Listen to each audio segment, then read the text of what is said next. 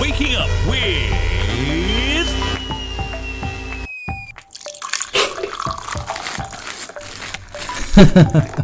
Shivraj Prashad, your host on Good Morning Grammar.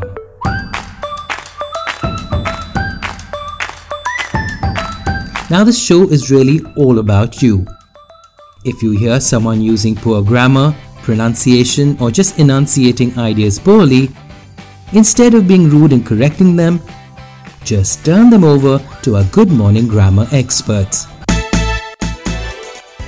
This Monday, I decided to change things up.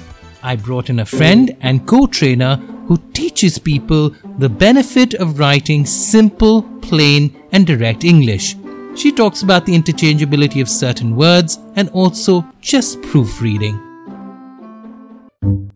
Good morning. My name is Sanam Singh and I am a dual qualified lawyer, a solicitor in England and Wales and an advocate in India.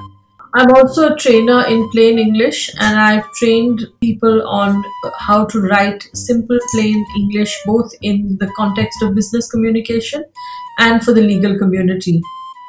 Well, the most common pet peeve I have is the interchangeability of the words advice and advise. Advise is the verb advise when you do something to advise someone, and advice is the actual advice you're giving, which is the noun.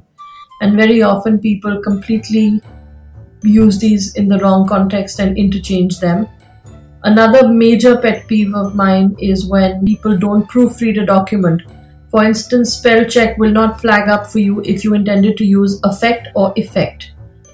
Affect is when you have an affection or you're affected, and effect is the effect on something. So that's another pet peeve of mine. And thirdly, and most typically for lawyers, is the use of long-winded sentences and wordiness. So instead of saying something like the court made a decision, is what people would say. They could say the court decided.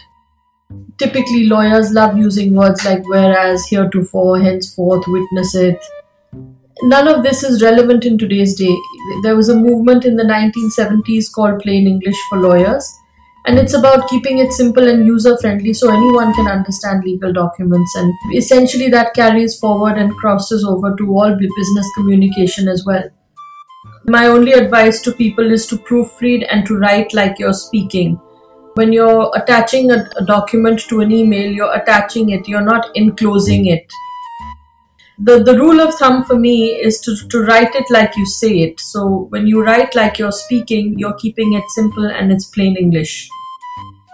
You can contact me at sanam@gladhurst.com. That's SANAM @GLADHURST.com. I hope what you heard was useful, but we'd love to hear from you as well. You too can feature on any episode by sending in your request or feedback with a voice message on WhatsApp on +91 962 547 5442 or via email at shivraj@brevis.in. We'd be happy to read out your message here or even play it on an entire Friday special episode. Have a good day and stay tuned for another fresh episode of Good Morning Grammar.